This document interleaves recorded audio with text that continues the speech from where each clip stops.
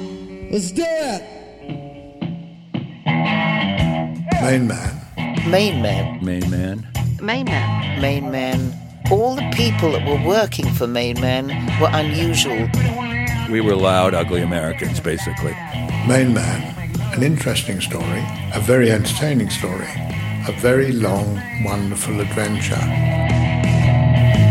Hello and welcome to episode 63 in our series exploring the history of MainMan, which was the management rights company founded by entrepreneur Tony DeFries, who worked with legendary artists in the 70s like John Mellencamp, Mott the Hoople, Mick Ralphs, Dana Gillespie, Lou Reed, Marianne Faithfull, Iggy Pop, and this guy. Hi, I'm David Robert Jones, David Bowie.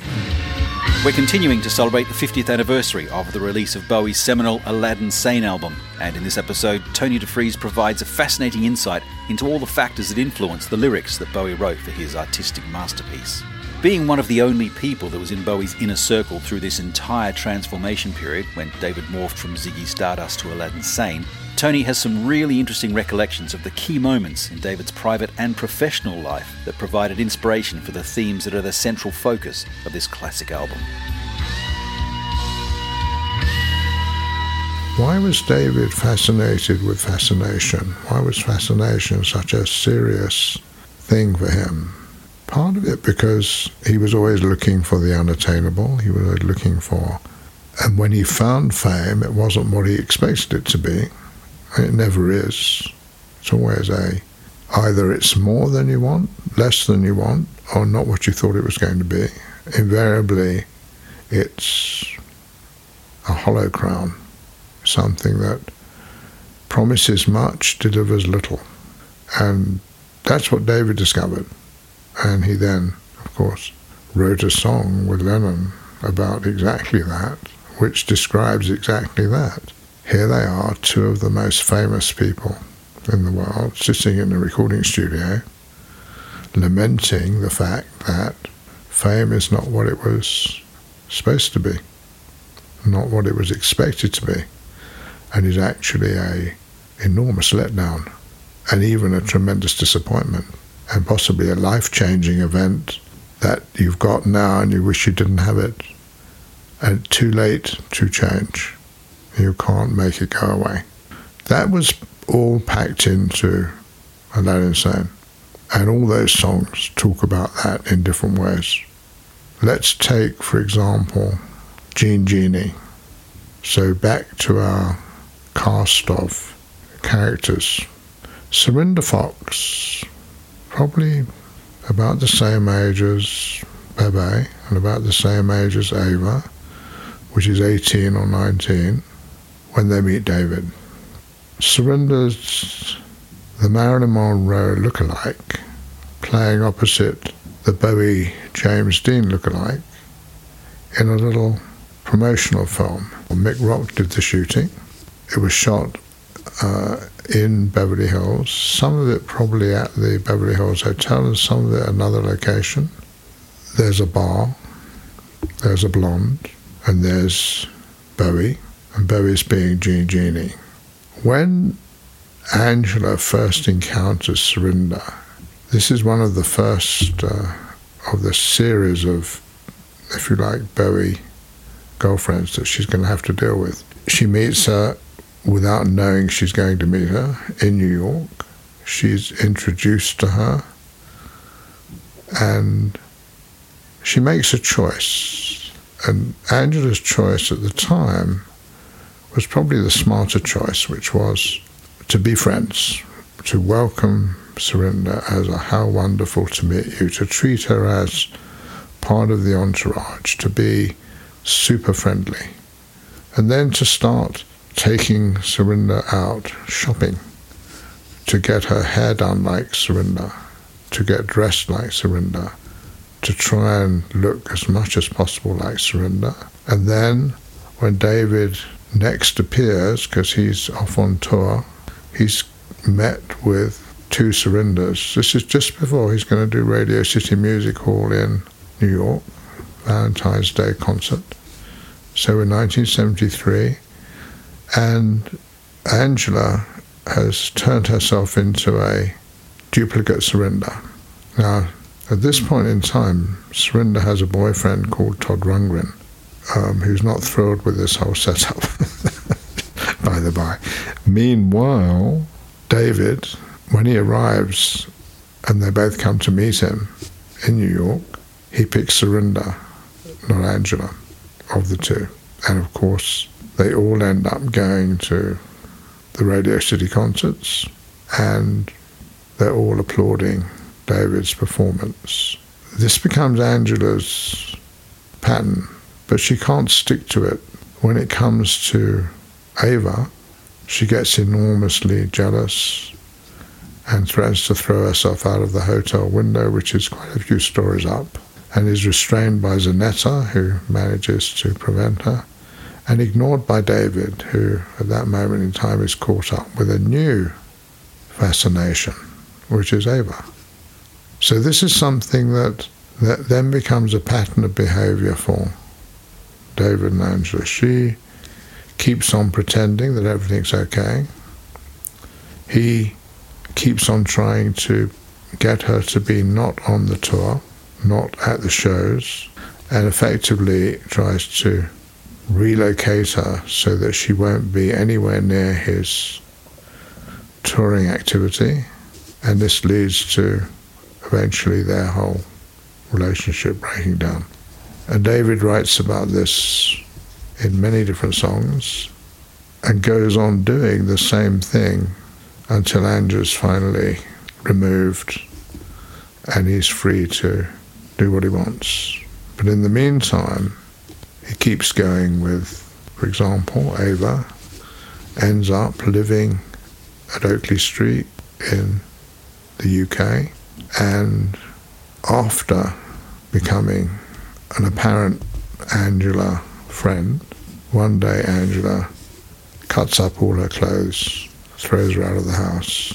So this is always, on Angela's part, a frustrated attempt to try and maintain the idea of this absolutely unconditional love for David and balance it against her own jealousy that she's not the object of his affection 100%. Now, of course, David is still very dependent on people who will take care of him, protect him, support him. Here's a good example at the performance. So David becomes the first rock star, the first rock act, the first rock performer to play Radio City Music Hall. And this is in February of 1973, and it's arranged specifically as a Valentine's Day celebration. Radio City Music Hall is owned and managed and controlled by a subsidiary of NBC, which of course owns RCA. Persuading the management to allow the performance of a rock act is very difficult. Getting a promoter to support it is not easy.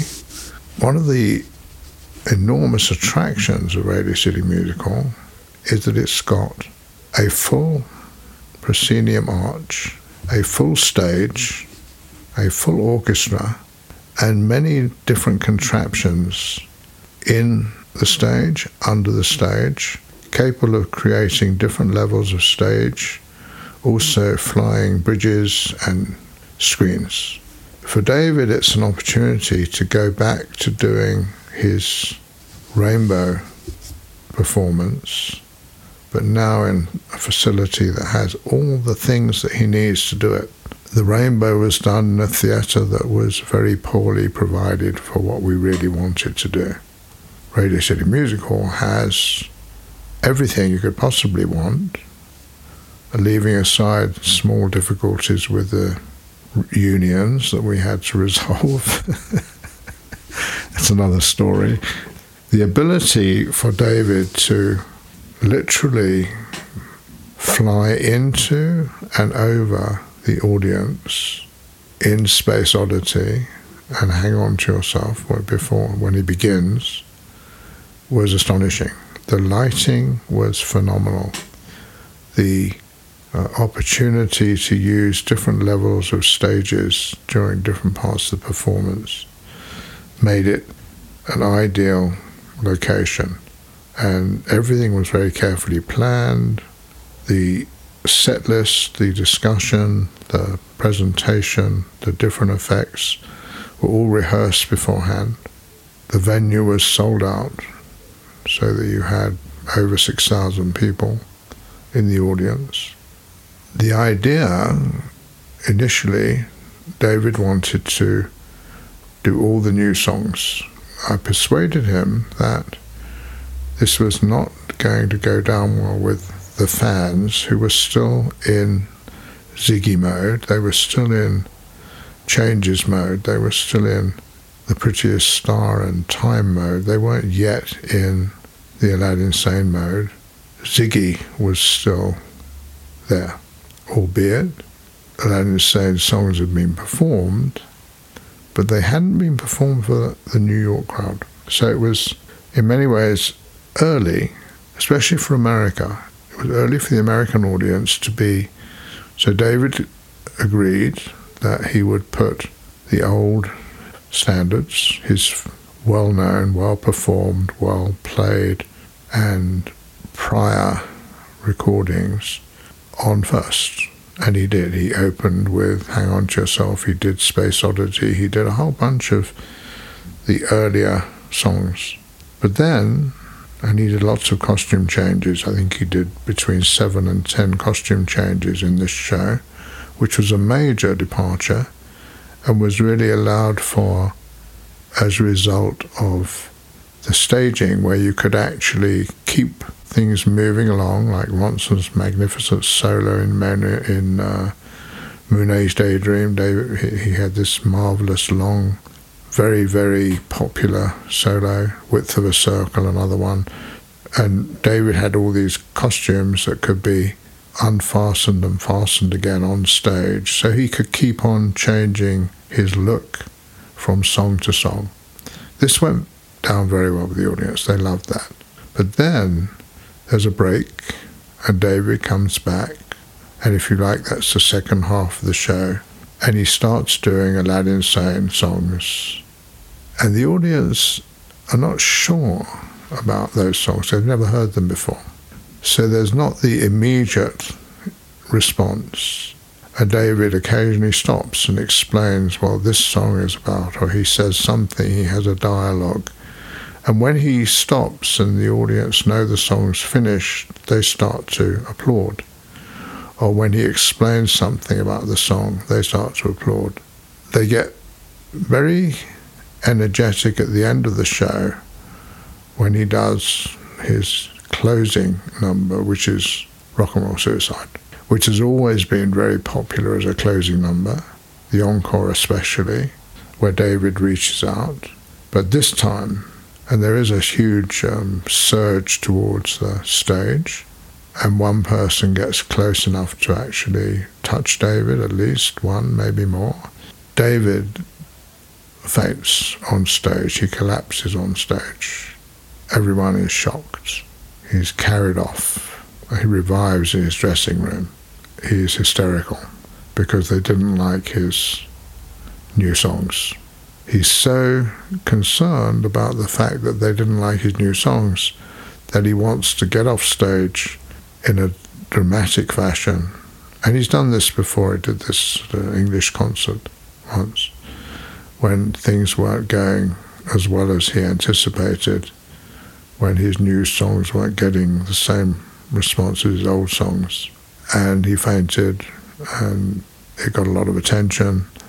But of course, in this case, it gets an enormous amount of attention because he's now a lot more famous than he was when he fainted at some obscure date in the UK.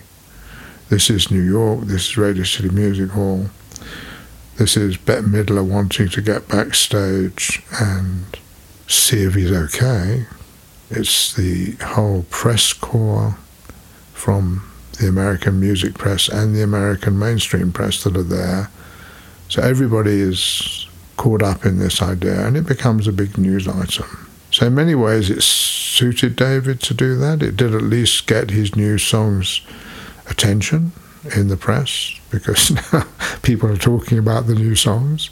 But a lot of it was to do with just his absolute need to be loved. And if the audience didn't love him unconditionally, and that's always been the problem, David wants unconditional love, unconditional applause, unconditional support. He doesn't want anyone to ever be not on his side. And he interpreted that puzzlement, the audience suddenly hearing Aladdin saying those songs, as, where did they come from? They don't sound like Ziggy, they don't sound like his earlier work. They're very different. And it was a shock, a surprise. So after that, we were more careful about how we presented new songs in terms of what will the audience be comfortable with. It was a wake-up call for David in many ways. So let's look at some of the specific tracks, and let's start, if you could, with Jean Genie. Jean Genie was always a song about Iggy.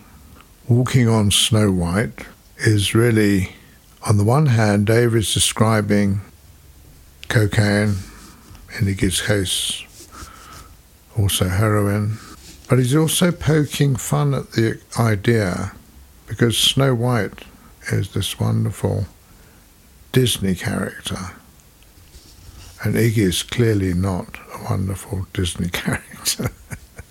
David did this a lot. He liked to mix the real with the caricature. In many ways, the Jean Genie is a dysfunctional person, somebody who can't drive their module, somebody who is struggling to get through life. And in many ways, you could be talking about almost any dysfunctional person. Dysfunctional, not necessarily addicted, just dysfunctional, that's an oddity, someone who doesn't fit in. In many ways, that was James Dean. James Dean was an icon to millions and has remained an icon to millions, but was a bit like William Burroughs, a largely disturbed, dysfunctional person who could become the person people wanted him to be.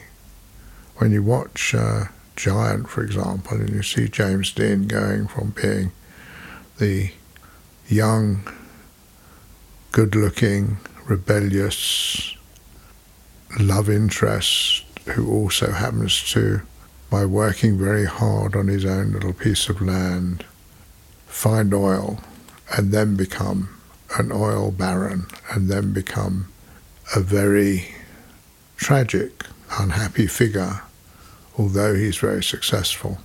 And a lot of that impacted David. Those kind of movies impacted David to say, wow, James Dean could go from being the rebel without a cause, who every teenager was involved with in some fashion, to being this successful but absolutely lonely, unhappy and disappointed oil baron.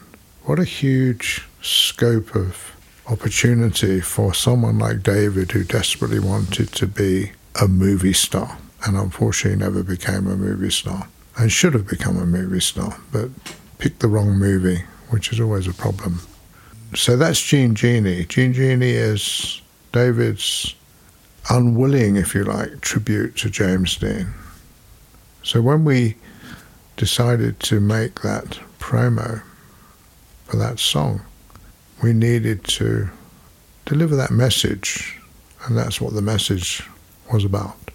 Now, if we look at another song on that album, which is in many ways equally important and maybe equally iconic, is Drive-In Saturday. Drive-In Saturday obviously is very influenced by Mick Jagger. It's influenced by the Rolling Stones. It's influenced by Twiggy. So his name was always Buddy. and she was Twig, the Wonder Kid, Drive-In Saturday. A marvellous line is, especially from David's perspective, who didn't always address teenage girls, and here he says something that resonated with teenage girls in a very significant way. One of his extraordinary lines for me is that she's uncertain if she likes him, but she knows she really loves him. It's an amazing idea. Teenage girls are almost invariably in love with somebody, not necessarily somebody they know, almost entirely somebody they don't know. David Cassidy, James Dean, Elvis Presley, somebody they don't know, they're never going to meet, but they know they love them. Would they like them if they met them? They don't know. So, uncertain if she likes him, but she knows she really loves him. That's what David's saying, and it's a marvellous idea because effectively he's reaching out to all these teenage girls in the audience and saying, do you love me? And they're saying yes, because they don't have to decide in real life if they love him. They can love him from a distance, and the fact that they can never meet him, they might try, many of them did, maybe some of them will, and some of them did. And so it is an enormously influential piece of songwriting. It's, for me, it's on a par with Dylan's line of telling the girl to get away from my window, leave at your own chosen speed. It ain't me, babe. I'm not the one you need. That's very similar to what David's writing here, but he's saying it in a way that allows the fantasy to be sustained, the fantasy of someone you could love without meeting them. It's a very nice way to go. Now that other side of Drive-In Saturday is that you're going to watch Mick Jagger to learn how to be a sex object. And again, David's got this amazing ability to make caricatures. He's literally making fun of Jagger in that song, although it's not immediately obvious. He's saying he's literally making fun of Mick as being the possible sex idol of everybody, but maybe not. And Drive-In Saturday is a very, very interesting song. Now, Time. We've been doing Time by this point. We've been doing Time for a while. We know what the lighting needs to be for Time. We know what the mood needs to be for Time. The instrumentation can change, the styling or the presentation can change, but the lyric, Time is Waiting in the Wings, is largely influenced by My Death, the song that David used to perform when we started doing live dates, which he actually had been performing even before I met him, and which was very, very specific to some audiences. Some people loved the song because they were Jacques Brel fans, because they liked the way he delivered it, because they loved the idea of the song. Other people were totally not interested. What David did with Time was he took My Death and he turned it into a modern or more modern song where the performer is telling his audience that time is waiting in the wings, not just for him. His trick is you and me, boy. He's telling the audience time comes for all of us. Death is waiting in the wings. And he uses that to create this marvelous emotional feeling that time is going to win in the end. And again, it's a song that has an enormous amount of impact on audiences because the melody is tremendous. The idea of the song, and we've been doing it by this time for a long time, is that an unseen, unknown, and unstoppable force is waiting for the show to end. It's over. there's no more. That's everything's over and there's no more. So it's a very powerful song. And as I say, it's influenced by all these other songs that, not just My Death, but many songs that deal with that same idea of the way things will eventually fail. That the audience and the artist, the performer and the watcher, the star and the musicians, everyone will eventually be no more. It's a very strong lyrical idea, and the music suits the mood. Tony DeFries with some really interesting insight into the songs that Bowie wrote and recorded for Aladdin Sane.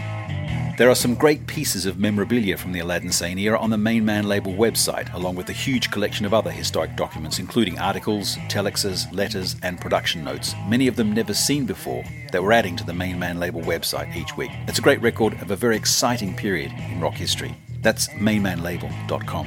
And on the website you can also check out the other episodes in the MainMan series. I'm Des Shaw and this is a Zinc Media MM Tech production. Thanks for listening.